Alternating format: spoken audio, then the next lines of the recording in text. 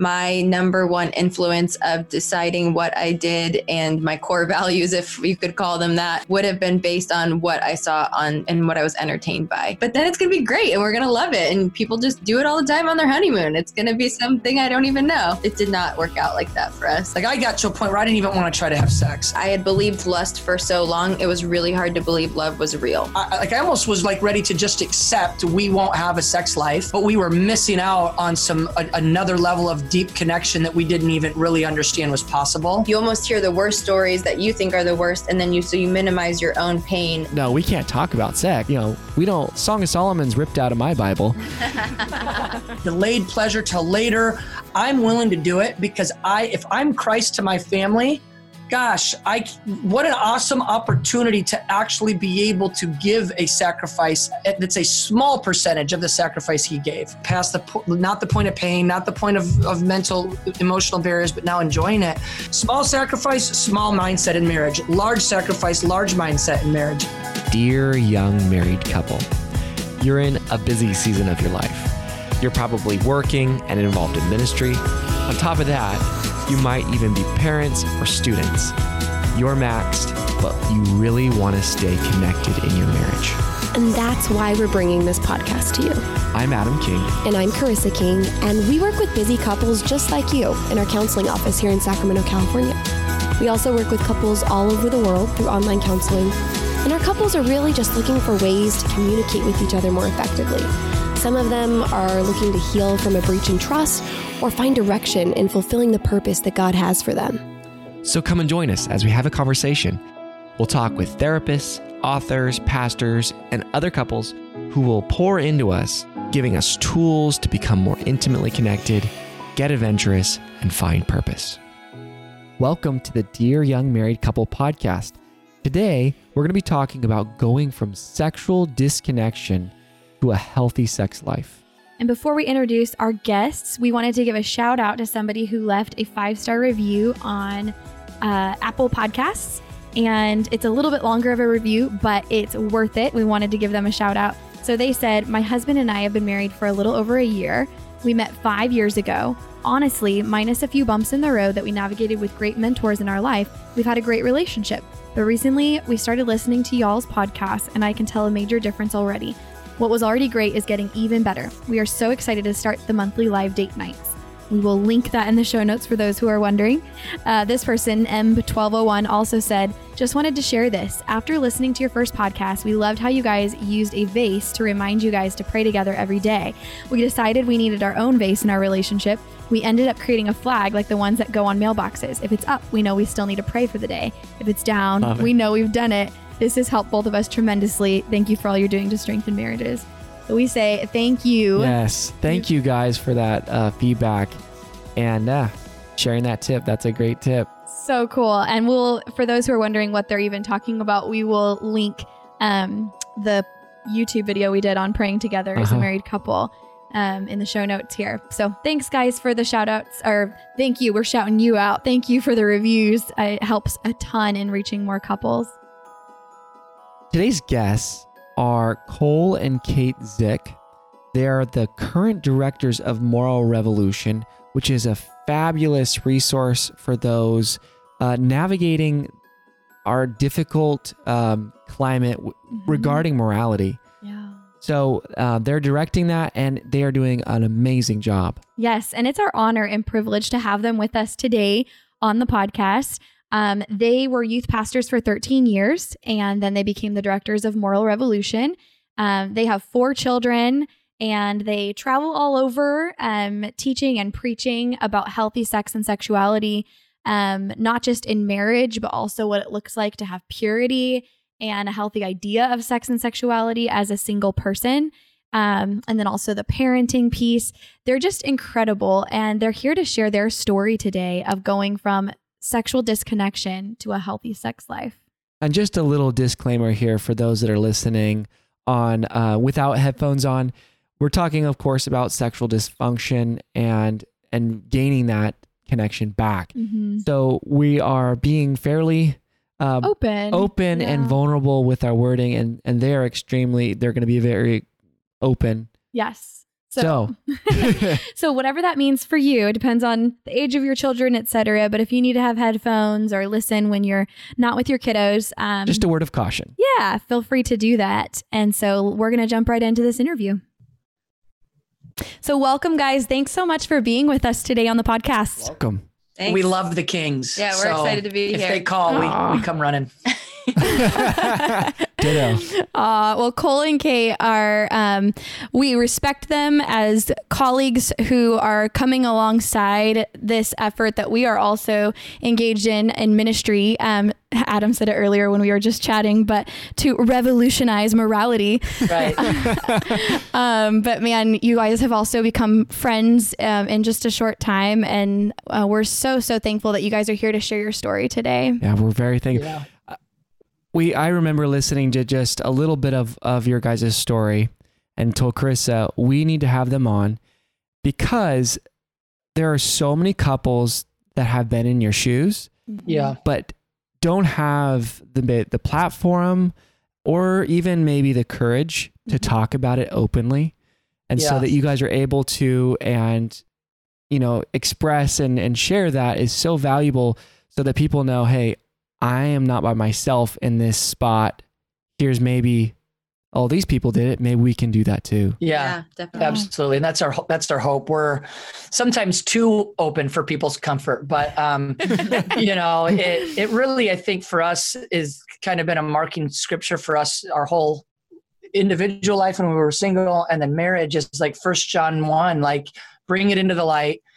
Anything you bring into the light, the Lord is faithful to redeem, to bring forgiveness to restore purity to. So the longer it sits in darkness, the longer it's going to sit there without the redemption of God's ability to restore, And so I think that's our hope everywhere we go is, if nothing else, we want to just encourage vulnerability, encourage openness, and help people to see the value of bringing it in the light. Yeah. I love that. So good. When you said that, bringing it into the light, the image I got is, when you first experience this traumatic moment or these things, you make it mean something, right? Yeah. You place meaning on that, and then you set it in that darkness and don't touch it for 20 years.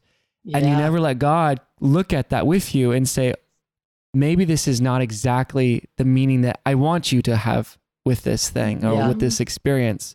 You can let me turn it into, something that I can make something of. Yeah. That's what redemptive lift is all about. Exactly it. Yeah. Ooh, redemptive lift. I love that.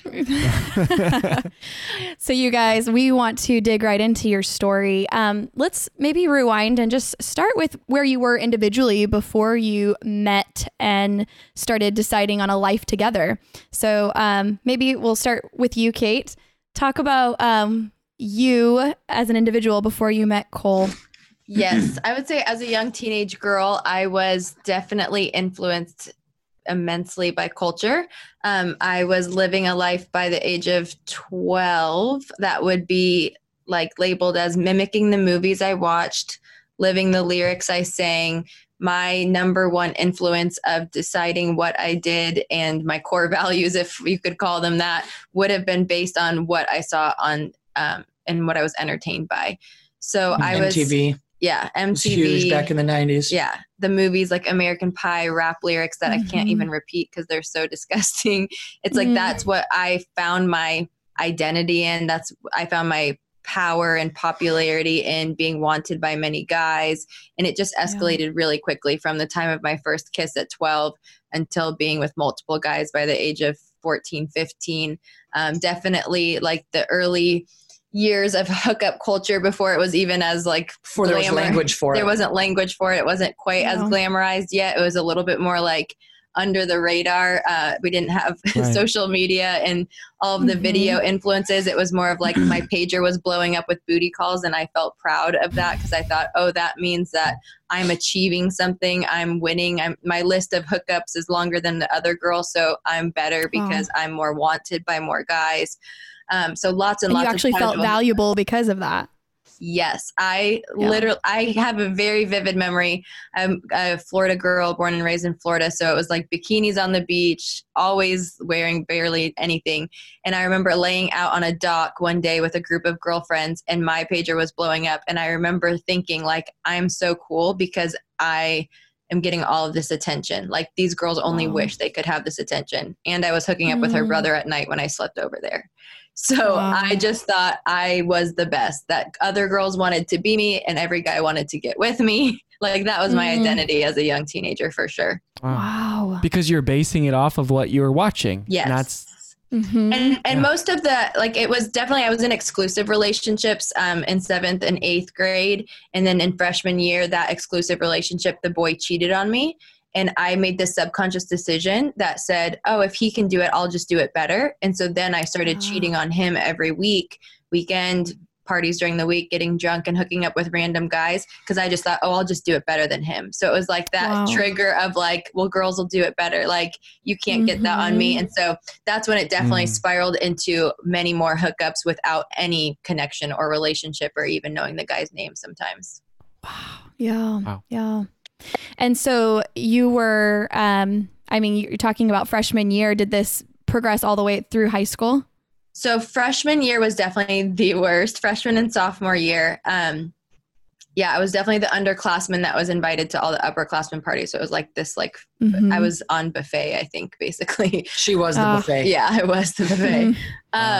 And that even more fed into your like, oh, I'm achieving right now. 100%, because I was like the only freshman. So it was like all upperclassmen. I got taken under the wing of some of these girls. And yeah, like it was when the thong song was popular. Like I remember singing that proudly. I'm like, that's probably the only one that I can even say the word of because the rest are so like gruesome and disgusting. The things that we would like take pride in.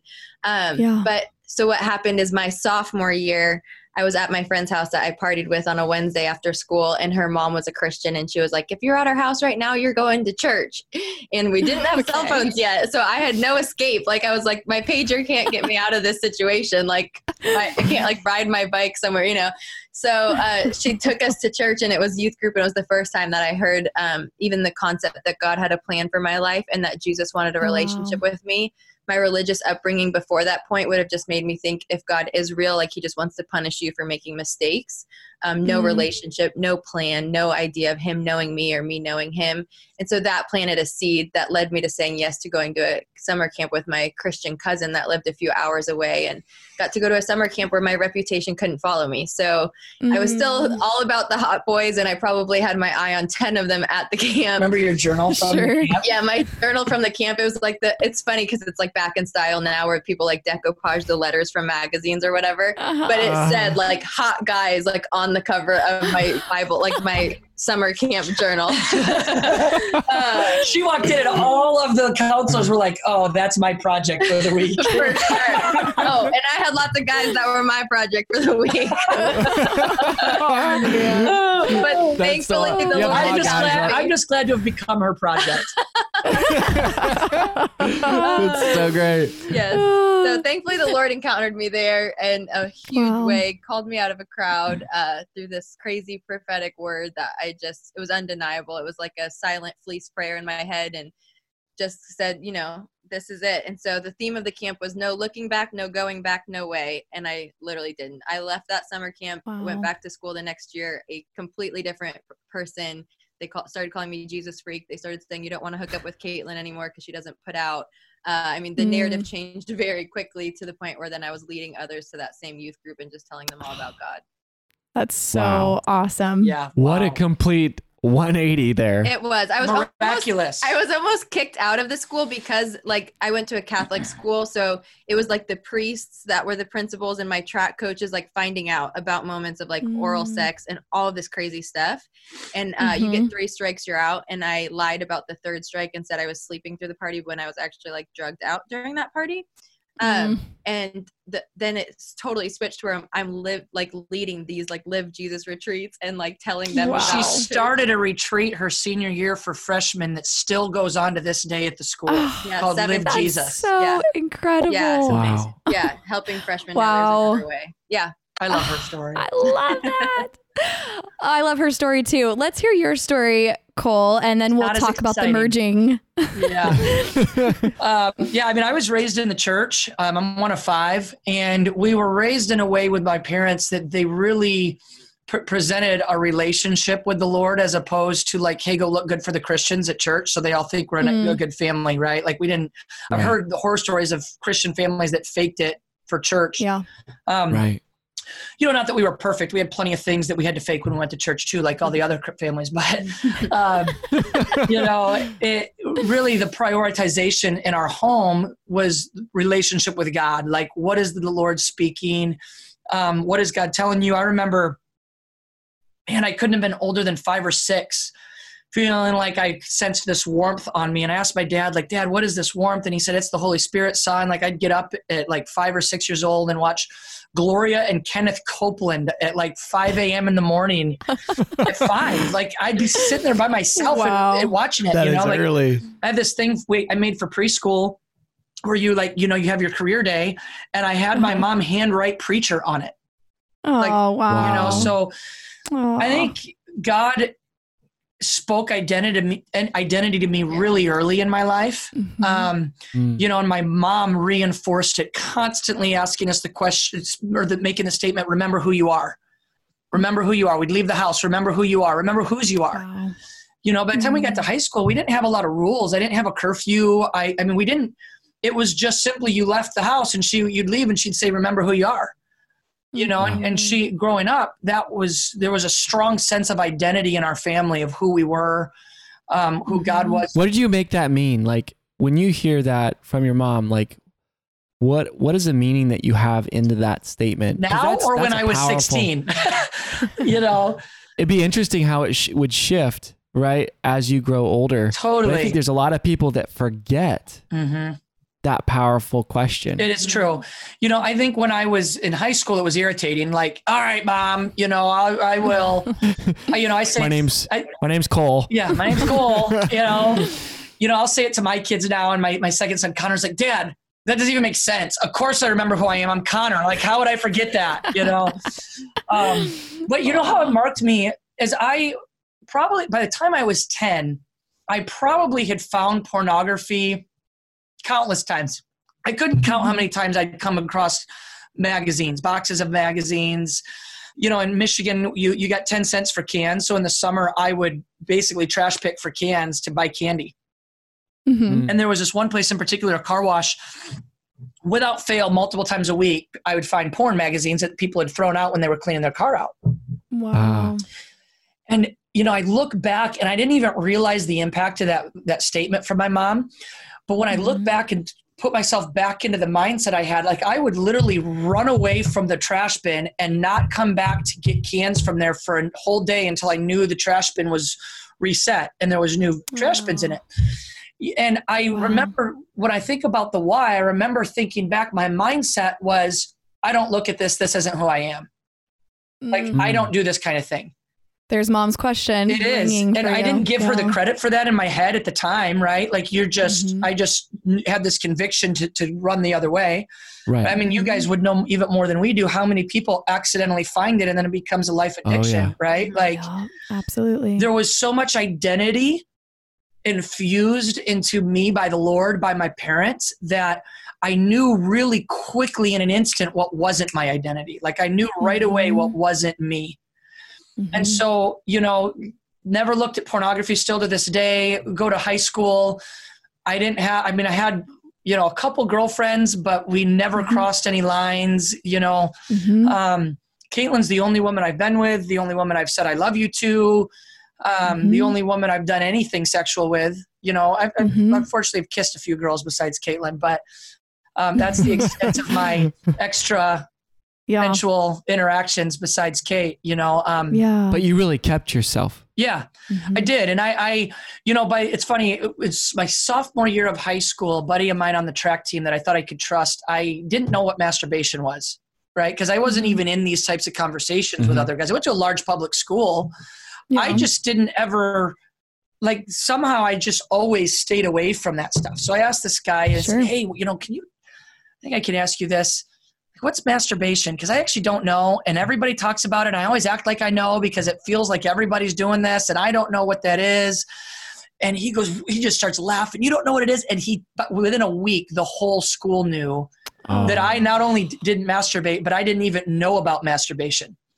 Wow. And honestly, that probably was the best thing for me with my personality style, because the more that people question me about it, the more my personality says, all right, I'm bucking up and I'm definitely not doing this now. Like, all right, let's go. My dukes are up, right? Like some people may have been humiliated. I was like, I had another layer of something to fight for.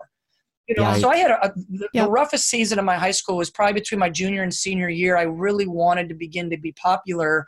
Started going to parties, never got drunk or high or anything like that. I did try pot twice in my church parking lot, but it didn't get high from it. Funny enough. But like I had probably this 9-month period where I still knew the Lord, but I was kind of, am I missing out? Right. And so I started to go to some of this stuff, and thankfully God even protected me, like even within that. Right. But even in that season where I was like in a questioning state of my own life, I still have this, well, I'm not masturbating, I'm not getting with girls. And at that point, it was probably more out of rebellion to culture that I was in. Like if everybody else is doing it, I'm not doing it. Like that's how I am still to this day. Like, you know, if somebody tries to say, well, everybody's doing this, Cole, you should too. I'm like, that is the number one thing to tell me so that I never do what you're saying. You know, probably a good rule. Yeah. Well, whatever Enneagram number that it makes me, that's my mentality. So, you know, and then I had another encounter with the Lord between junior and senior year that like was my last, I would say that was probably the last time where it was like the Lord had to refocus me again. And then from that point on through senior year and college, you know, just really stayed that course until I met her and continued it and then got married. And now I have lots of sex instead of no sex.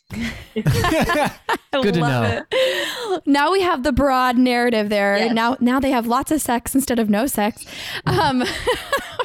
Let's hear about your individual stories merging. When and how did you meet?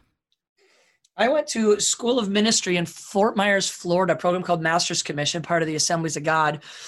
And she was a senior in high school in the youth group. You're not allowed to date. And I got kicked out after 3 months, not for dating. I'm totally wide open to share the story. I'll do it another time. I don't want to waste any of the time on the podcast, but I got kicked out. My dad said, you can't come home. You got no room here. Figure it out. So I moved in with this kid, slept on the floor in his bedroom for months till I could get on my feet. Excuse me. And then in that process, we met. Yep. I was friends with the guy that he lived with. And we fell in love very quickly. Yes. How fast? Like I knew I loved her within the first 30 days. Wow. That's quick. And I had a girl in high school I dated for 2 years. And when she said, I love you, I said, thank you. And she didn't like that answer. And I said, because I've always been like just honest. I'm like, I don't know what to tell you. I don't love you. And if I told you I did, I'd be lying. I like you a lot. Once I feel like I love you, I'll let you know. Yeah. I thought she wanted honesty. I appreciate the sentiment. Yeah. She did not like my honesty. No. You think? Yeah. So I say that to say I wasn't like this hopeless romantic. I hadn't dated a bunch of girls. I wasn't always falling for somebody. Yeah. His mom and sisters were like, we've never seen him act like this before. And I'm like, oh. Yeah. You're like, great. She's like, that's what I do to guys.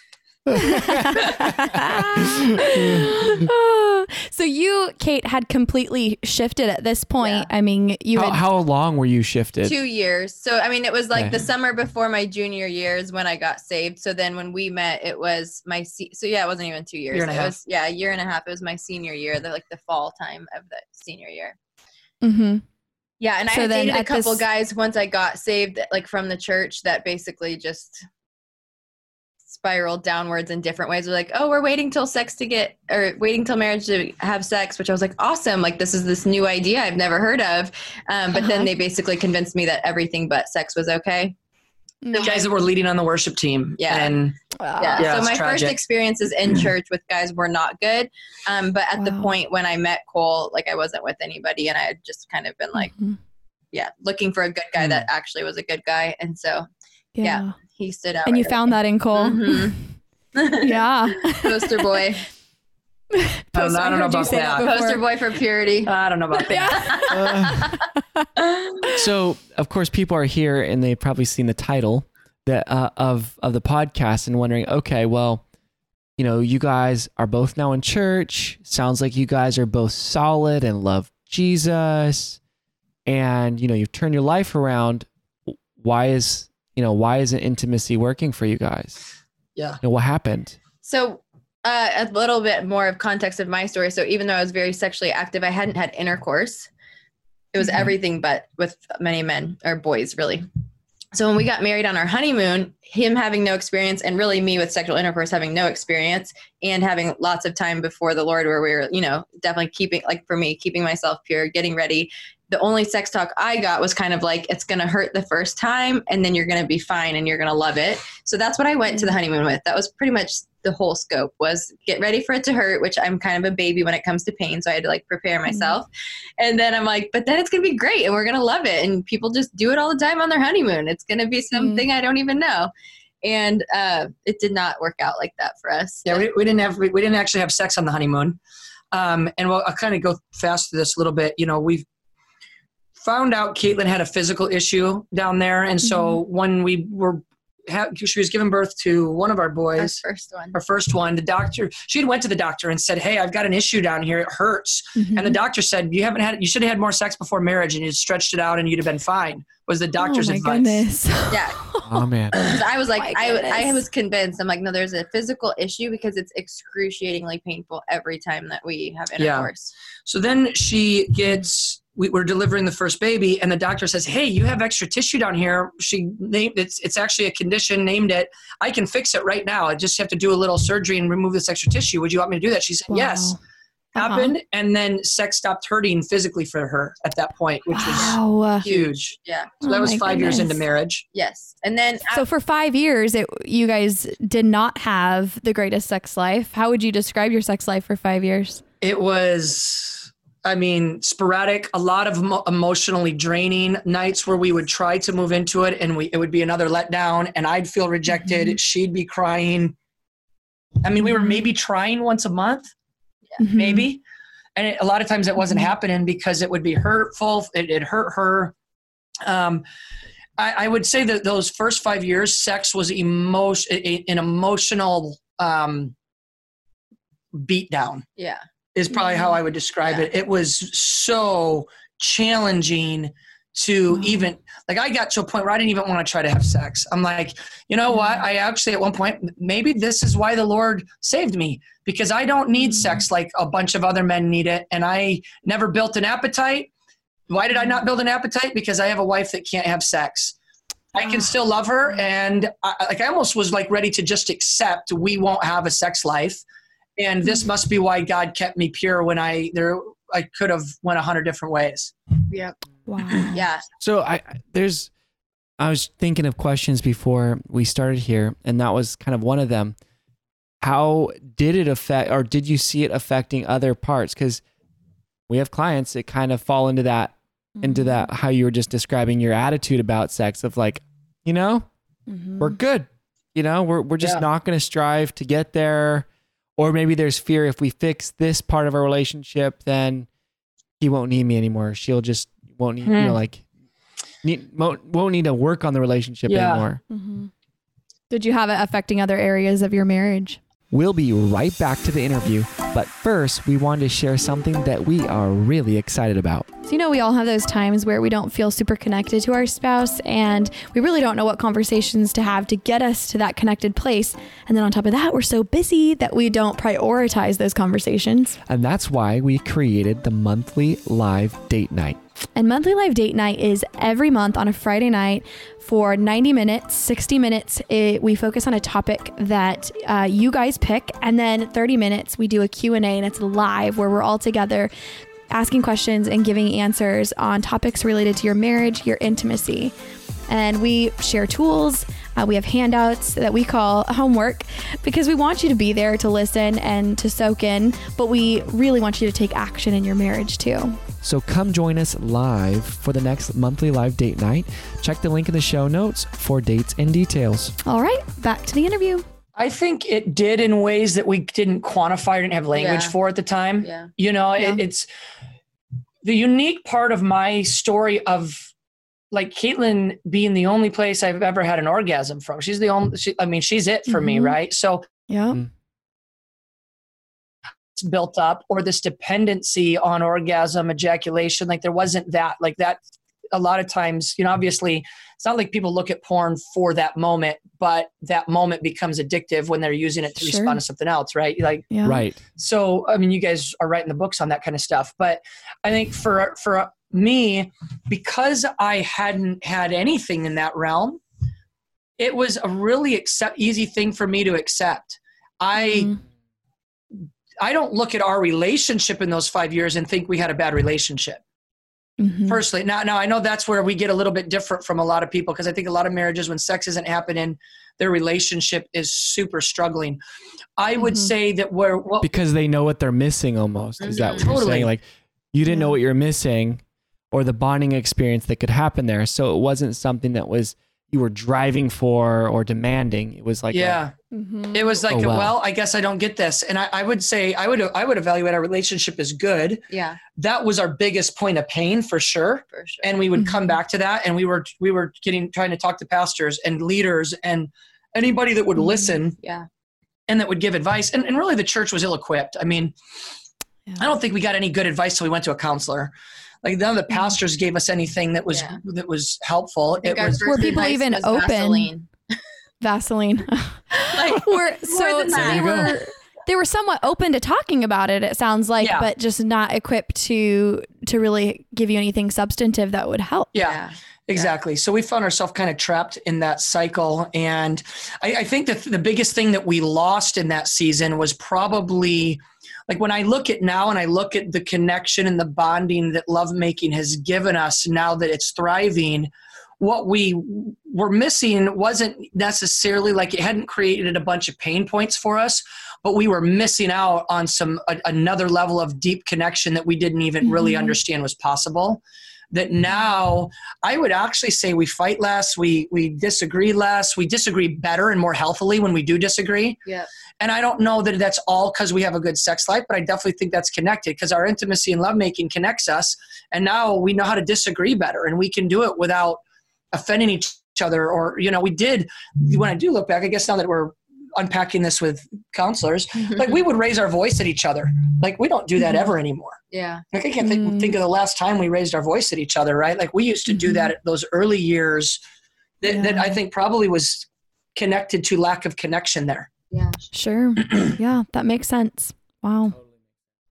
So did you guys have any sense of urgency to work on this, or did it kind of just fall in your lap when the OB was like, hey, I can fix this. Like I can do this procedure. Yeah. So I would say the urgency, like before fixing the pain, was definitely like going to the doctor, talking to people like, why is it still painful? Trying to figure it out. And then for me, my side of it definitely would have just been feeling very hopeless. Like the doctor said there's nothing wrong. No friends can relate to me. They all say it's not painful. So I just was like, I'm broken. Like something is wrong with me. Yeah. So once the doctor fixed it during delivery, I was so excited. Like I couldn't even believe it was possible. It, recovering from afterbirth too, and then finally getting to have sex and it being pain-free was like incredible. But what happened then for us was we realized, oh, so there's still other issues because I was being very, very triggered after that point.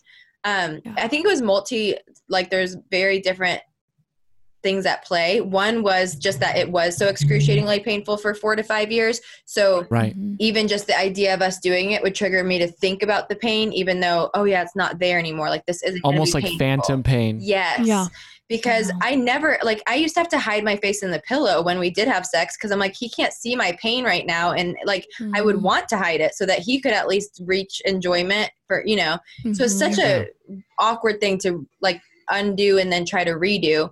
But then realizing after, okay, it's not just that, it was realizing, oh, I have a lot of emotional things still tied to my past that I thought would have been gone and done. They'd been all confessed. I had done the checkbox of the Christian things that I knew to do. I'd renounced everything. I'd confessed everything. I'd prayed every prayer. But I hadn't gone to counseling. And I really think what kept me out of counseling for a long time was being in ministry and hearing lots of people's crazy stories, thinking mine wasn't that bad. So, I should just get over it. Like, I was never forcibly date raped. I was never, like, you almost hear the worst stories that you think are the worst. And then you minimize your own pain and the things that I had been through. So I just thought, I don't need to go to counseling. All of my friends had sex before marriage and they're fine. I didn't even have sex. Like, so it just kept me out of counseling for years. And I think then the pain of this is not okay. If Cole came up behind me while I'm washing the dishes, my body would tense up thinking he just wants sex like every other guy is what was in my head. So that was then we finally did. That created urgency once we realized. Once it wasn't the physical thing. And I would say the urgency ebbed and flowed. Like we'd get urgent and then it would emotionally drain us to try to fix something that felt like we couldn't fix. And so then we would just like lean off and back off. And then we'd get fed up and then we'd create urgency again. And then we'd try to do something else. We'd talk to somebody else and that wouldn't fix it. And so then we'd just back off again. Yeah. What were the main blocks for you, Cait, when you were like you mentioned that one when he'd come back, come behind you and hug you, and then it takes you back into that place when you're younger? Yeah. I think the line that I've said multiple times that helps like encapsulate it, I think, is that I had believed lust for so long, it was really hard to believe love was real. So even though Cole was the poster boy for purity, even though he had never said, I love you to another woman, never been with another woman, I still attached him to every other experience I had with boys and with men. So it was like, I looked at him and my body reacted the same way.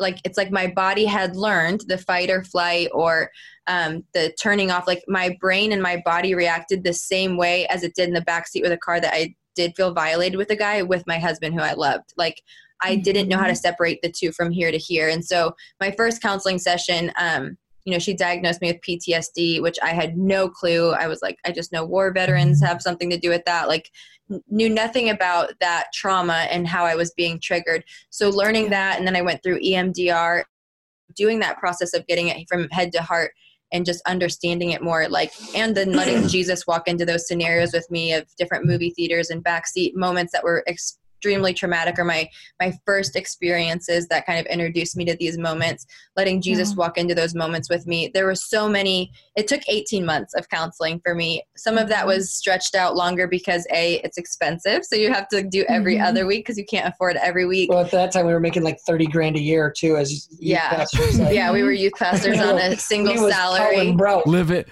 Living in California. We may have been making $40,000 by then. God bless you guys. And then we got pregnant with our second child. So then I literally was in this intense counseling season, but then I'm like breastfeeding a baby, so I couldn't go. So whenever I say 18 months, I'm like, it doesn't have to be that long. So people are like, I don't want it. You're like, that sounds awful. But it was a pretty long process just because of all of those other complications. But on the other side of it, it's like I was totally, like, the mindset shifted, the beliefs, the body reactions. Like, I feel like I was actually like totally free from all of that. So you mentioned body, and that's, I think, so helpful. I think people regularly underestimate the importance of body in this whole thing. It's like, well, come on, Cait, can't we just have a good conversation and shift your thinking? Like, are you just a slow thinker or something? But it's not here. You would have done it long before. Totally. What, maybe for people who have had similar experiences, or maybe not to the severity of PTSD, but maybe like severe anxiety, maybe you could help them identify what was happening in your body when you were triggered. What would happen for you? Typically for me, I would just tense up. I would just, it would be like a retreat mode of like, oh, I can't believe him. Because my body learned how to scream silently, like, I don't like this, but I'm going to pretend like I like this. So it had learned that. And so it was some of that performance achieving. So I'm like, oh, like I could do that then for them. I can't do that now, but I have love here. This wasn't. So it was like just the tension that would just cause me to want to freeze and hide and reject it, but then also the tendency to perform because I had gotten good at that. So it was like this, it was a crazy battle for sure between body and mind. But learning the science of it, I remember first hearing just even the title of the book, Your Body Keeps the Score.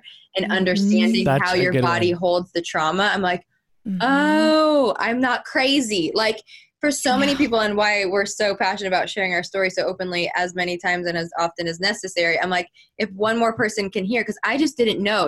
We were talking to people all the time to try to get help, but nobody knew. So I'm like, if I can help one person to realize, oh, this happens, this is a thing, and you can get out of it, then it's so worth it. Yes. So for those who are listening, she mentioned the book, The Body Keeps the Score, and I believe that's by Vanderkolk. Mm-hmm. That is such an excellent book, and it shows many different ways of addressing this. And it's not just EMDR, which is a fantastic way of helping your modality of processing. Mm-hmm. Yeah, it's an excellent book. We will put that in the show notes for those who are listening. So far, we're hearing from you guys that you had Jesus come in and walk alongside you in this healing process. You had medical evaluation. You were reading. You were seeking counsel, both pastoral counsel and professional help. Share with us more as you're kind of unfolding the next steps in this story, more of those solutions that you put in place. Another really good one for me, and this was actually the first one. The first book my counselor told me to read was called Intimate Issues by Linda Dillow. It's a book written by women for women on sexual issues. And this, I used to call it my Christian Cosmo because I was like, Cosmo has these headlines of like, I'll tell you how to have sex. I'm like, no, this tells you how to have godly biblical sex. And I literally it is probably the most used up book I've ever had besides my Bible. Like it's on my it was on my nightstand. It was dirty. It was underlined. And I would literally go read it just to remind me this is what God says about sex. And it made me want it. So many of my shifts were mental. A practical solution too is I had to stop watching some of the shows that we would watch. I grew up watching Law and Order Special Victims Unit. So you're seeing sex in such a negative, abusive light. That was a big part of it too, is like even once she got the healing from her early experiences, culture's so sexualized right now. I mean, it's been for 20 years or more, right? And so she's watching these things and seeing these things. You really can't live in society without seeing it or experiencing it at some level. Right. And what was going on in her brain is she was saying, what I'm seeing on a screen is what you want to do with me. So even after she got healing of her own, she said, that's so dirty. I don't want to do that with you. And I'm like, yeah, I don't want to do that with you either. But she had a hard time realizing they're not the same. Right? Like what is being portrayed in that movie is nothing like what we're going to experience together in our house, in our home, because of the love that I have for you, because of the relationship we have. That's the X factor that changes the connection, the intimacy. That's what makes ours sacred and theirs broken, what we're watching. And so she that book helped her a ton in separating what I'm watching is not what I'm having. Yeah. Totally. Yeah. Wow. Cait, what would you go back to? Like, so often when we're helping people reframe or frame something, when they have this distorted view of what, they think they have to do or what, society's pushing on us. What did you keep in the forefront of your mind? Like when you said scripture, like God wants it, I don't think many people talk about that as like, no, we can't talk about sex. We don't. Song of Solomon's ripped out of my Bible. What verses or what ideas did you go back to in the Bible or in scripture? Because we know that's truth. Yeah. This isn't something that you're pushing at me or like, it's something that we all agree on here. Yep. What could you help people with scripture here? Well, so I'll tell you the first thing. So I think this is why the book Intimate Issues helped me so much is I didn't know where to look. Cause you're right. Like Song of Solomon, like, I don't even know how to interpret that. Like, how does this, what do I do with this? You're like, this is so confusing. My breasts are gazelles. Yeah. Okay. Totally. So you're like, I don't really know where to read. And like, when I first got saved, I read every purity book I could think of because I knew I had all the wrong thinking. And so that book, she did in the first 2 chapters is she literally takes all of the different scriptures and puts them in one spot. So it was like her book was giving me the Bible. So I would read the first 2 chapters over and over.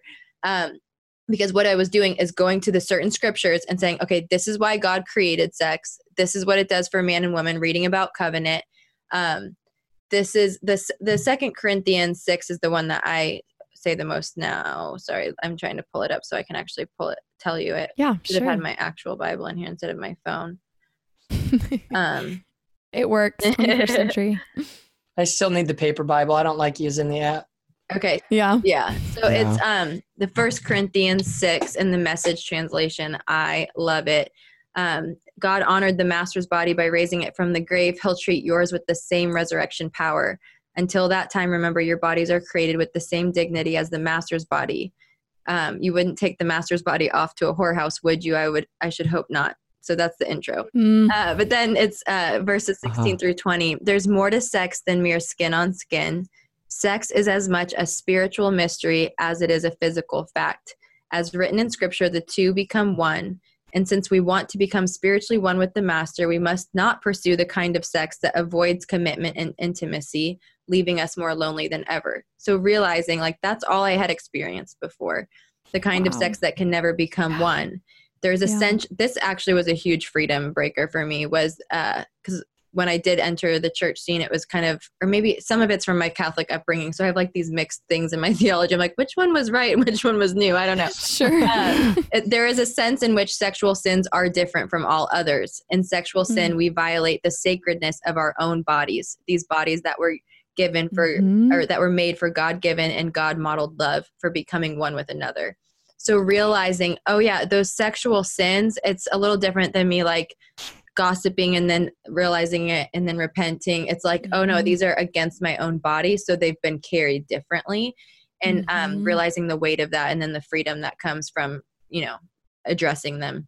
Well, and on the same side, it's addressing what it shouldn't be, but it's also clearly depicting what it should be, right? It's created for connected oneness and bonding together. I think that was a big part of the transfer of mentality too. Totally. And then you can, these scriptures are really long, but 1 Corinthians 7 as well then talks about, it's great for a good, it says, I call it the original Q&A about sex with Paul. That's great. Says, now getting down to the questions you asked me in your letter, first, is it a good thing to have sexual relations? And he says, certainly, but only within a certain context. It's good for a man to have a wife and a woman to have a husband. Sexual drives are strong, but marriage is strong enough to contain them and provide for a balanced and fulfilling sexual life in a world of sexual disorder. So also, I feel like that's such a beautiful vision of you are in a world of sexual disorder. Like, we're in it. So how do you remove yourselves from that to realize, oh, but God has provided a balanced and fulfilling sexual life. And then the next verse says, the marriage bed must be a place of mutuality. The husband seeking to satisfy his wife and the wife seeking to satisfy her husband, and realizing it's a mutual seeking to satisfy each other. And I love encouraging wives that are stuck like me, and any wives that might be listening and stuck like you used to be. Stuck like I used to be. There was only so much that he could tell me, like his desires for it to change. I had to, for my performance-based mentality, I had to even just shift out of it just being, like my need to please and perform for him, to realizing, no. This is what God promised. This is what God created. This is what God intended. And I'm going to fight and not settle for less than God's best, especially if it's because of my past. Like, I'm like, I will not let the enemy win and continue to steal from my marriage the blessings that God has intended because of my past. So seeking to satisfy also means, I'm seeking to satisfy my husband, not only because I love him and want to please him and have that connection, but also because that's what God intended. So I'm going to get all of the good glory of the Lord in this scenario. I'm not going to settle for, oh man, my past still triggers me and I'll just never get over it. So it was a lot of me just stirring up that own fight of, I'm getting what God promised for our marriage. Beautiful. There's so much freedom in what you just preached just now. And it's that abundance mindset. It's saying, I want more of the good stuff rather than like that restricted mindset of duty, I got to go do this, or man, this is so hard because of this. it's like, no, I want that. I want all that blessing and goodness and gift that God has designed. Yeah, definitely. Yep, exactly. Beautiful. What was your mindset, Cole? Because, your wife is going on this journey and you're with her. What was your journey like? Because I know some guys, and I know you explained it earlier, but some guys don't handle that as well either. Mm-hmm. Yeah, I mean, the 18 months of counseling, we had zero sexual interaction at all for that 1.5 years. The first day of counseling, the counselor said, hey, if you guys can, restrain yourselves from having sexual interaction right now as we go through this, that'd be good for her to have a reset. I think when she asked that, she was thinking it'd be a few weeks, right? 18 months later, we still had done nothing, literally nothing in that 18 months. Wow. And that's not exactly normal, people. Yeah, and I wish that on nobody. I hope nobody has that happen to them. Yeah. I don't just, as far as the counselor that asked us to do that, I don't discredit that or.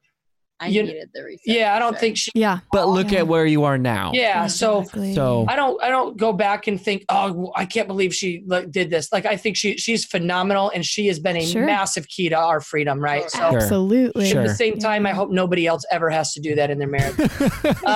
Amen. A reset is a normal, that is a normal thing. Part of healing from something like this. But the 18 months piece, I think a lot of people can hear that. They're and what? Totally. Freak out. Let's not go to counseling because I can't handle that. It's and that's not what we want people to take either. I think counseling honestly saved our connection. Totally. I think we would be married no matter what. We're the type of our mentality on marriage is we're in this until either one of us dies or one of us kills each other, but we're in this till death do us part. But so we'd still be in the same house. Yeah. We may not be in the same relationship though, had this counselor not led us through what she led us through. Right. And so, I think my mentality even in that time was I really hung on to the scripture.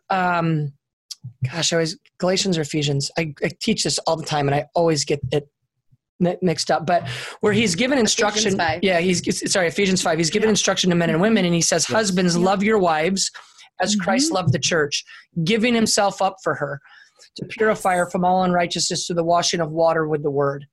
That scripture was my anchor because of a couple things. Number one, if I'm comparing my life experience and the sacrifices I'm having to make to demonstrate love to my wife to the sacrifice he made, I don't really have any ground to stand on if I want to say, I'm giving up too much for this. I'm sacrificing too much for this marriage. I remember distinctly my mentality was, man, if I'm called to be Christ to my wife and my family, I'll never have the opportunity to die on a cross for them because that's not needed any longer.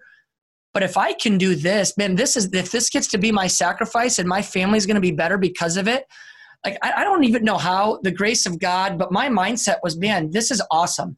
I am going to be so thankful that I had to go through this season of sacrifice to see my family win a healthy relationship. Somehow even in the middle of it, I could see the end. Wow. That scripture, that anchor was whatever it takes, whatever I have to give up, whatever I have to delay, whatever pleasure I don't get now that's going to be a delayed pleasure till later, I'm willing to do it because if I'm Christ to my family, gosh, what an awesome opportunity to actually be able to give a sacrifice that's a small percentage of the sacrifice he gave.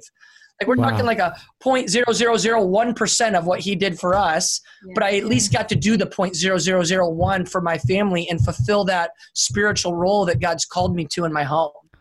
Wow. So what a frame. Seriously. Because I know a lot. I mean, we work with people all the time with just a little bit of weight or sacrifice.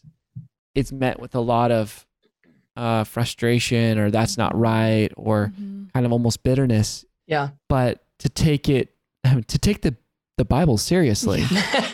Crazy. Wow. Who would do that?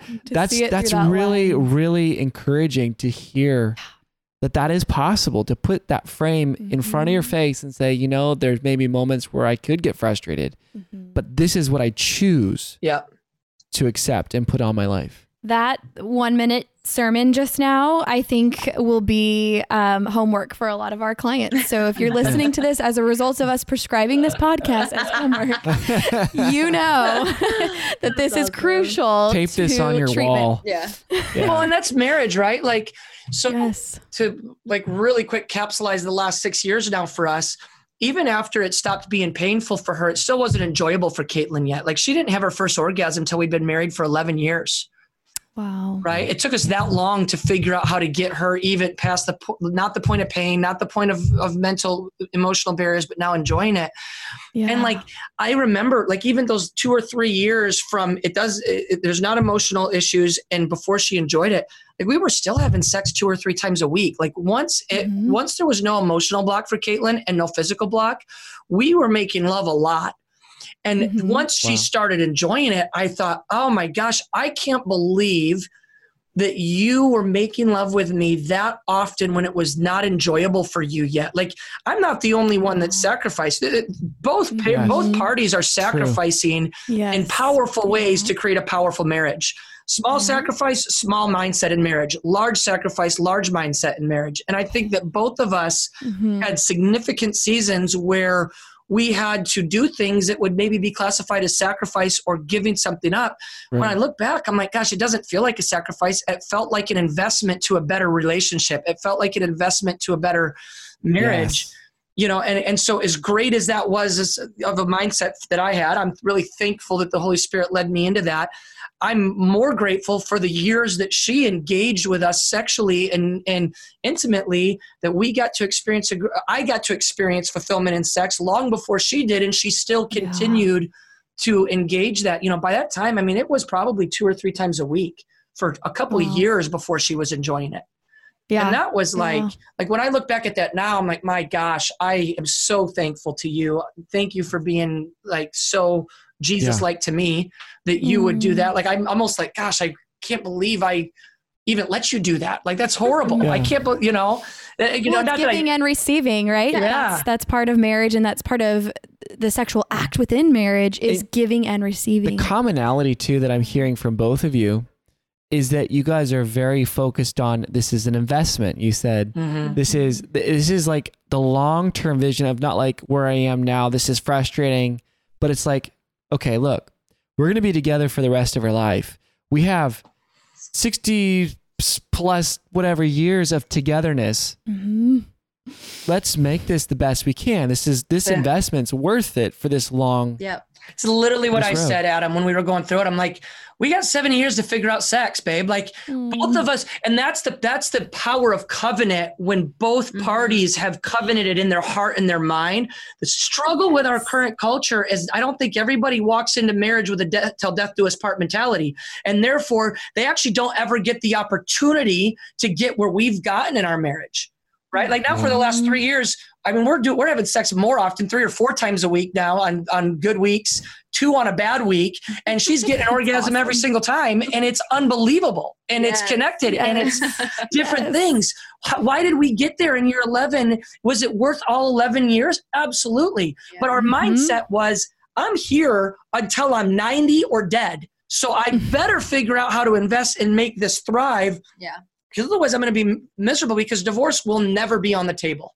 Yeah. And also, what a strong relationship gives you and the rest of the people that you influence. It's not just about you right now. It's your family, but also Moral Revolution and all the people that you have a voice in touching their lives and what they want to achieve now looking at your marriage. Yes. So it's so much more than just... just that. Absolutely. You truly are shifting the culture, starting with your relationship with God, your relationship with each other, and then parenting. And then from there, moving into kingdom work with everyone else. Yeah. It's incredible. Thank you. We love conversations like this. It's fun. So Speaking of Moral Revolution and your resources, for those who are listening, they have some of the most profound training materials on parenting sexuality. We have already started to glean from it ourselves with a 1-year-old and a 3-year-old. And we're so thankful for what you guys have put out there. So we're going to link some of those materials in the show notes. Talk to us about some recommendations you have for, as far as resources. Cait's book too. Cait's book. Yes. We will link that. Talk about your book for a moment. Okay. Yeah. My book's Look at You Girl. And it's just a book for all girls and women of all ages. And it's an identity book of just saying, I want to see myself the way God does, because we just believe that's at the foundation of any healthy relationships, is really seeing ourselves correctly. Like Cole talked about, remembering who you are. So that's an easy 8-day read. But then definitely Parenting Sexuality is a great resource on our website. It's an e-course with 6 lessons, but then also a bunch of hot topic videos that are very specific to a pain point of, hey, my kid just saw porn, what do I do? Or I just found out my child was violated, what do I do? So there's lots of very point specific hot topic videos, as well as just an overall teaching. We also have what you guys mentioned earlier, the Sex Church Culture series for pastors and leaders. And this is for you can be a pastor or a lay leader in a small group community where you're just like, man, even the newest one, the volume 2 was built for leaders, but the scope is a lot bigger than leaders. Yeah. You know, it's really kind of built on individual stories and then professional based solutions to those stories, and how, you know, so it's really got a lot of different story types covered in it. Yeah. So good. We had the privilege of attending that one live, and your speakers all did a phenomenal job. You guys, it covers everything from what we're talking about today with Cole and Cait's story. It covers parenting sexuality, LGBTQ issues, pornography, the list goes on. Marital unfaithfulness. Yes. Yep. So good. So we'll link that one as well. Any other resources that you guys would recommend? We recommend Dear Young Married Couple often. So take it from a podcast to a session. It will change your life. Sexpectations. Oh, yes.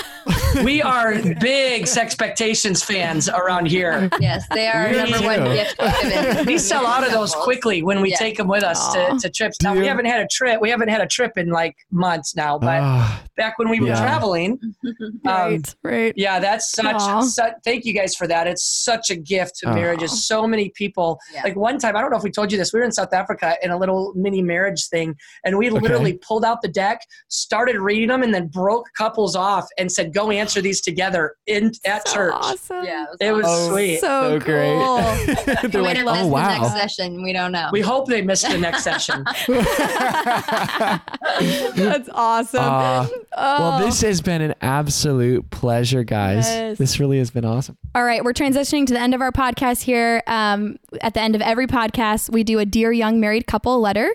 Right before we do, for those who are listening, if you want to rate and review the podcast, it helps it go really far in reaching many, many more couples. So we'd appreciate that. So on to our Dear Young Married Couple letter. We'd like you guys to rewind to your first couple years of marriage and think back to advice that you wish you would have received, and then fill in the blank. Dear Young Married Couple. I'll go first. You end it. Great. Okay. Dear young married couple, never settle for less than God's best for your relationship, your marriage, your covenant, and your sex life. Beautiful. Dear young married couple, admit when you're wrong sooner than the end of the conversation.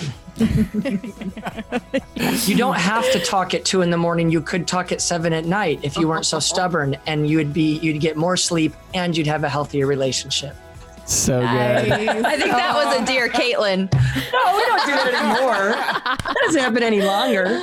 We used to. Like, she'd bring it up at like 11 o'clock at night. I'm like, seriously? We just sat on the couch for 4 hours. Why are we talking about this now? You're like, time out. Oh, yes. I'm sure that hit home for lots and lots of couples. Excellent advice, you guys. That's another podcast right there. That's right. Thank you guys so much for being willing and being vulnerable and sharing this. I know this is going to help so many couples. We encourage you folks, go and follow Cole and Cait on Instagram. We will link their personal Instagram accounts as well as Moral Revolution. We'll link Moral Revolution's website, all the resources we mentioned. You will not be disappointed. Thanks for having us. We love you, Thanks, kings. Guys. All right, friends, we really hope that you got a ton out of today's conversation. And if you want help, if you want personal guidance with individual counseling or couples counseling, or even help with you as a couple reaching the goals you have, just reach out.